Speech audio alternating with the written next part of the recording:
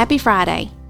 I hope you all have had a great week, and I hope you've enjoyed our discussions on why we as believers and churchgoers do some of the things we do during our weekly gatherings.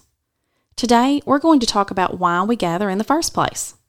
Let's start once again by reading what the Bible has to say about gathering together as believers.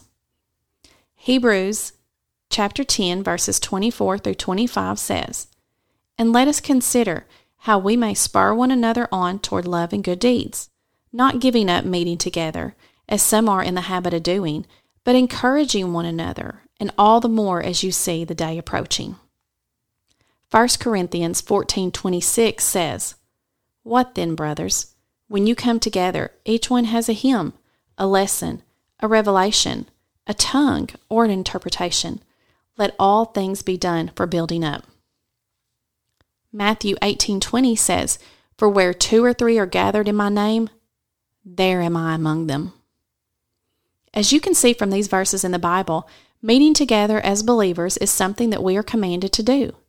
It is also good for us because in meeting together, we can encourage each other and build each other up. The verse in 1 Corinthians points out that each of us have different things to offer to the kingdom of God, and because of that, we're better together. And the verse in Matthew promises that when we gather together in the name of Jesus, He will be there too. Now, where church tradition comes into play is when you start talking about how churches gather together. There is nothing in the Bible that necessarily tells us what day we should meet. There isn't anything about what time to meet or how many people is considered a big enough gathering. There is nothing that says you need to have kids programs or small groups, or that you need to meet multiple times a week.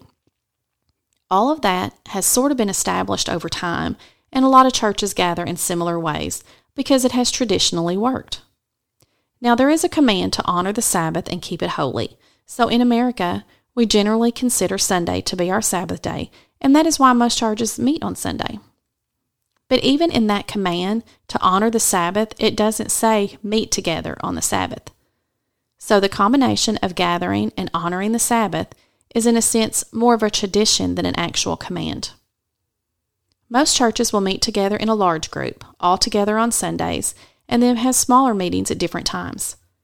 This is not something that has to be done, but I think it is important because it creates more of a family atmosphere. There is something special about everyone meeting together and getting to see people's faces that you don't normally see, and getting to worship and sing praise all together. And then there is something special about having a smaller group to meet with so that you can develop more meaningful relationships and have a small group of people help you walk through life together as you all strive to be more like Jesus. The point is, every church may look a little different in how they choose to gather together, and that's okay.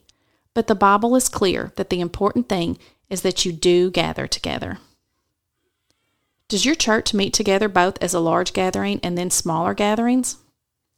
What is your favorite thing about meeting together with your church family? We have talked about a lot of things this week that can sometimes be confusing, but are so important for us as believers to understand. We need to know why we do the things we do, and we need to know the difference between what God has commanded us to do and what we do is more of a tradition passed down throughout generations within the church. If your family has questions about any of these topics, please reach out to your church leaders and discuss it with them. And as always, dig deeper into God's words and ask Him to help you understand these things better. Have a good weekend and tune back in next week.